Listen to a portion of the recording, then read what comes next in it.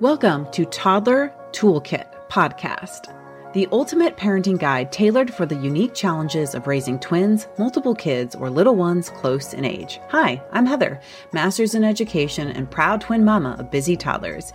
You might have tried advice tailored for one child, but that's not our journey, right? With a decade of teaching experience under my belt, I've seen it all, from toddlers to teenagers in the classroom. Now, as a parent to two toddlers, I'm experiencing the flip side of the coin.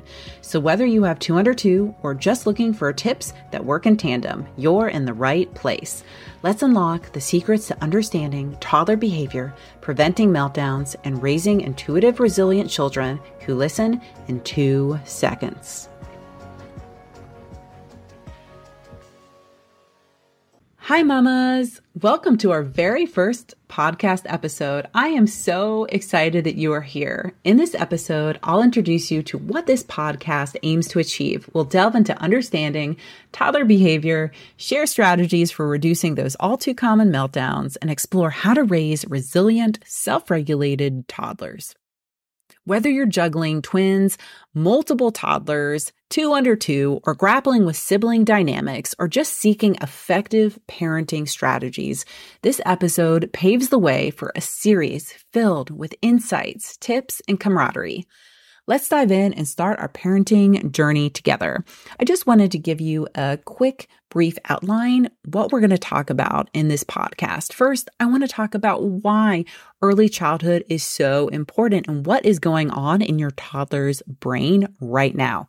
Then we will deep dive into what I identified 3 important buckets for your toddler that must be filled. If they're filled, we will see less behavior and less meltdowns. And then I want to give you my 10 best meltdown tips, which I will go over with you. And some of them I will want to go into more detail in another podcast episode. So let's go ahead and get started. So after birth, throughout early childhood, there is a rapid increase in synapses being formed in your toddler's brain.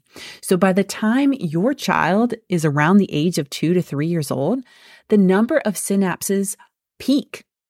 They're reaching a count that's up to twice as high as many adults. And as your child gets older, the active synapses become stronger and the inactive ones fade away. This is called pruning. So your child has all these experiences and opportunities, and the synapses that remain active are going to become stronger. That's why it's so important when we do this early childhood learning through play. And the inactive ones are going to fade. So just knowing this, it really gives us our mission on how we want to show up for our toddlers. And I believe that our toddlers have 3 buckets.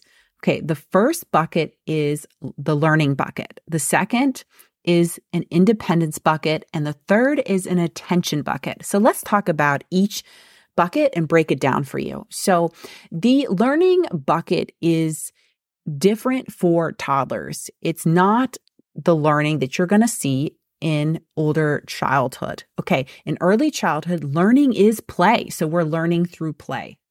So play-based learning is super important. And it is going to help your child develop many skills, many skills, cognitive skills, problem-solving skills, self-regulation skills. There's just so many to name. The independence bucket, your toddler is learning that they have a say and they want some type of control of their world. And so their independence bucket can be filled when they get to make choices. When your toddler makes choices, it is a beautiful thing, not just for individuality, but it also helps build their confidence. I also want to talk about the last bucket, which is the attention bucket. So that attention is bonding and connecting with you. You are the most important person. They also get their attention bucket filled from others in the community as well. That could be family members, siblings and friends, neighbors, maybe library class with other peers, other toddlers. So all of those Experiences are very important as well. But I just want to say that connecting with you is just at the forefront of important right now. Early education is so important. It's laying the foundation for our toddlers to grow up with the skills and resiliency. We are just starting to understand the impact on learning opportunities and experiences in the toddler years. And those three buckets I just mentioned are all proactive. They're all proactive strategies that we can do that reduce meltdowns and have our toddler on track for behavior that is in line with what we want to see from them. Because oftentimes we might expect that our toddlers have a certain behavior. Our toddlers are navigating so much and intaking and learning and building all of those synapses. There's a lot going on right now. And as adults, it can be easy for us to have expectations of what our toddler's behavior should look like. But if we realize all of what they are going through and they are just learning, we can be aligned and meet them where they are. And when we can do that, we can see that more behaviors of what we really hope that we see. And what I mean by that is, is your toddler throwing, hitting, kicking, struggling with sharing, running away when you're out at the grocery store, not listening when you're at the playground, flopping on the floor? All of these things, I am here. I have a toolbox to help you with. And also navigating meltdowns, exactly what to do in a meltdown. I want to give you all of these tools, but I cannot put that all into one episode. And I think it's better for you to absorb it in smaller chunks and pieces. So I want to give you next my 10 best meltdown tips. And now I want to say that I'm not going to go super in depth with these because I want to have other episodes where I really deep dive into those. We'll go over my 10 best meltdown tips when we are back from our break. Hey mamas, let's take a quick break. I wanted to share with you Meltdown Mastery, the Listening and Skilled Toddler Mini Course. Get helpful tools sent straight to your inbox and get your child to listen in 2 seconds. Imagine a calm home with less meltdowns. Go to the show notes for the link or head to twinmomroadmap.com/guides for super helpful tools and resources.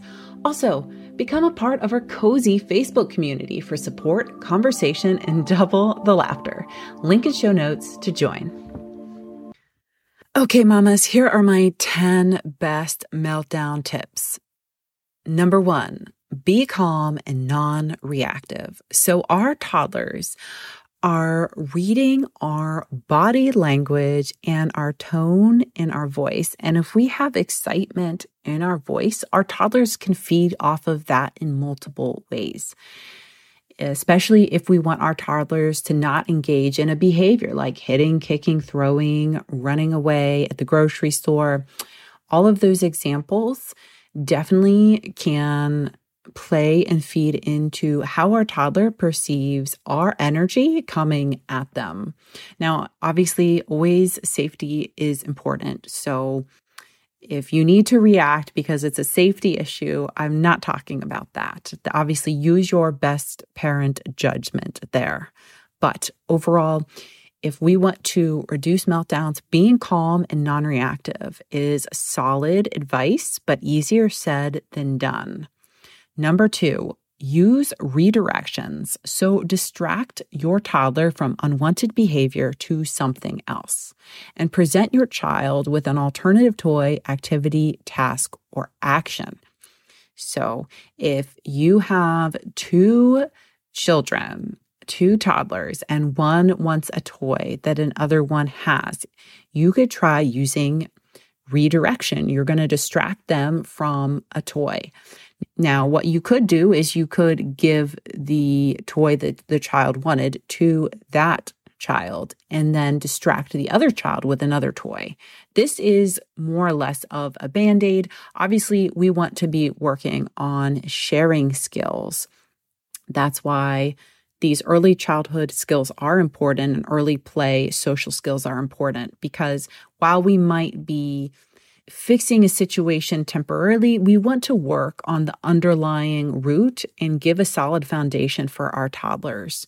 We can also use redirection if our toddler's doing something we don't want them to do. They're throwing something. You can distract them. There's a lot I have to say about this one, and I'm going to save it for another episode. But you can use distractions to get your child to do an appropriate replacement of what they're doing. Okay, so number 3, tell your child what you want them to do instead of what you don't want them to do. So this is focusing their energy on what you want them to do. So if they are throwing a toy car in the air and you want them to play with the toy car appropriately, you could tell them cars go vroom, vroom on the ground. So fun. So that is using some of number 2, but we're also telling them what to do. So instead of saying, no, stop, don't throw the car, we are telling them what we want them to do. Now, I understand this, not in every situation does this work, and I have something for that, but that is for another podcast episode. So number 4, use proactive and positive praise. So catch those positive praise moments and don't let one slip by. Often we can get stuck up in focusing on what we don't want to happen or what's not working. And this can happen with us as adults. We're always thinking about what went wrong, our stresses, and we need moments where we remember what we're grateful for, what we're thankful for, what is going right in our day. And that is the same when we are talking to our children as well, is to also use that strategy. So out of a day, your child is doing a ton of positive things that we want them to do, but maybe that just isn't catching our eye. So we really want to train our brain to focus on the positive things that our toddlers are doing and catch those moments and tell them good job for it, even if it's something small. You know, sometimes as adults, we can have these high expectations of ourselves, and I really believe that can project onto our toddlers as well. Breaking things down into smaller chunks, finding smaller wins, praise your toddler for doing something, for listening. That could get them back on track for the behavior that you want to see with your toddler. Number 5, utilize what your child is good at and use that as a replacement behavior. So your child is going to have some strengths. Maybe they're engaging in something that you don't want them to, but you can focus on what they're good at. So if your toddler is really good at helping out, maybe helping clean up, then use number 4, praise, but also number 5, utilize what they're good at. You know, they're good at cleaning up. So maybe they were doing something like they shouldn't have been doing, like throwing toys at their sibling because something upset them, right? It's time to clean up. And if your child just lights up every time, they love cleanup, they love the cleanup song, you can use that as a replacement behavior as well. But also, you are praising and focusing on what your child's strengths are. And that reinforces that. Now your child knows that they get praise when they help and they like to help. And when they help, they're not focusing on what they shouldn't be doing, or they're not getting attention from you for what they shouldn't be doing. Instead, they're getting attention for you for what they should be doing. And you may have heard teachers tell stories about they had a child in their class that was causing a lot of trouble, always interrupting. But when they gave that child the role of the classroom helper, their behavior totally turned around. And that example can totally work depending on your individual child, because I know every child is different and has different strengths, and what works for one child might not work for another child. Okay, number 6. Give your child boundaries and consequences and stick to them. Yeah, so when we don't follow through with things and we don't have a system in place, then we can train our children and our toddlers not to listen to us. So it's super important that we have healthy boundaries with our children and consequences. This is a whole nother episode, but it goes back to some of the other strategies I mentioned before, like redirecting your child. If they are still not listening, we need to have some in place consequences that that you can use in your toolkit and you don't have to think about. And by the time you think of it, the moment is gone and the lesson is gone. Okay. Because when we uphold boundaries and consequences, it is really important, especially with a toddler's attention span, that this is all being very clear to them. And so we already have that system in place. So more to come on that. Number 7, make a routine or action out of something that is difficult for your toddler so they can learn to cope and they have the exposure. So that is if and when it's appropriate. So, if your toddler is just struggling with sharing and it's just super challenging, you can make that into part of their routine that they share. And this is really important, or give them exposure. If they have a sibling, you can maybe find a toy or a game where it's one where they have to share it. And you can do mini moments with that. It doesn't need to be this big, long thing. I would make these short and little wins, especially if it's something they're having difficulty with, like, playing and sharing with a toy where it's interactive. Maybe it's a game, like putting little coins in a piggy bank and they're taking turns. Make that really short so it can be successful, because the longer the time that you're going to have with that, the more chances are we are going to run into difficulty and possibly a meltdown. So that is one strategy right there. Number 8, recognize attention-seeking behavior. Your reaction will fuel the behavior. So this is a fascinating topic. I have so much more to say about it, but sometimes when we give our toddler energy from the tone of our voice or our body language, right? That goes back to being calm and reactive, number 1. But we're talking about this in number 8, recognizing attention-seeking behavior strongly links to that as well. So the behavior may not have started attention-seeking, but it could become attention-seeking.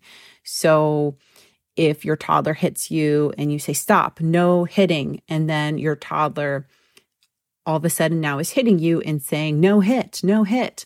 So that could be attention-seeking behavior, and your reaction will definitely fuel that behavior. And there are skills and strategies that we can use to figure out how to navigate that. But it's important when we recognize that it is attention-seeking behavior, because the strategy will be different. Number 9, finding the teachable moments with your child when they are calm and not upset. Okay, so teaching when a child is upset and full on meltdown is not going to be helpful. Your child's brain goes offline and they are not there. They're not present to learn.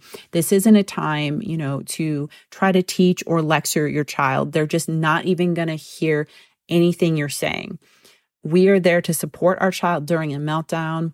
I actually have a whole meltdown thermometer, which I will love to share with you in another episode. But, I think that it's really important, because when we find these things happen, these behaviors, these meltdowns, and a boundary is given, that becomes a teaching moment as well. It's an organic teaching moment as they learn about consequences. All right. And number 10, my very last tip. Use proactive strategies, environmental, schedules, routines, and by looking for signs, triggers, or temperature readings on how your little one is doing to avoid meltdown. I have way more details on this, on the proactive strategies, and I break it down into 2 parts in my free guide. The first part of my guide, I break it down on the younger side of babies, and then I break it down what it looks like in toddlers in my part 2 of my guide. So this is my 10 best meltdown tips survival guide for babies 4 months to 2+ years.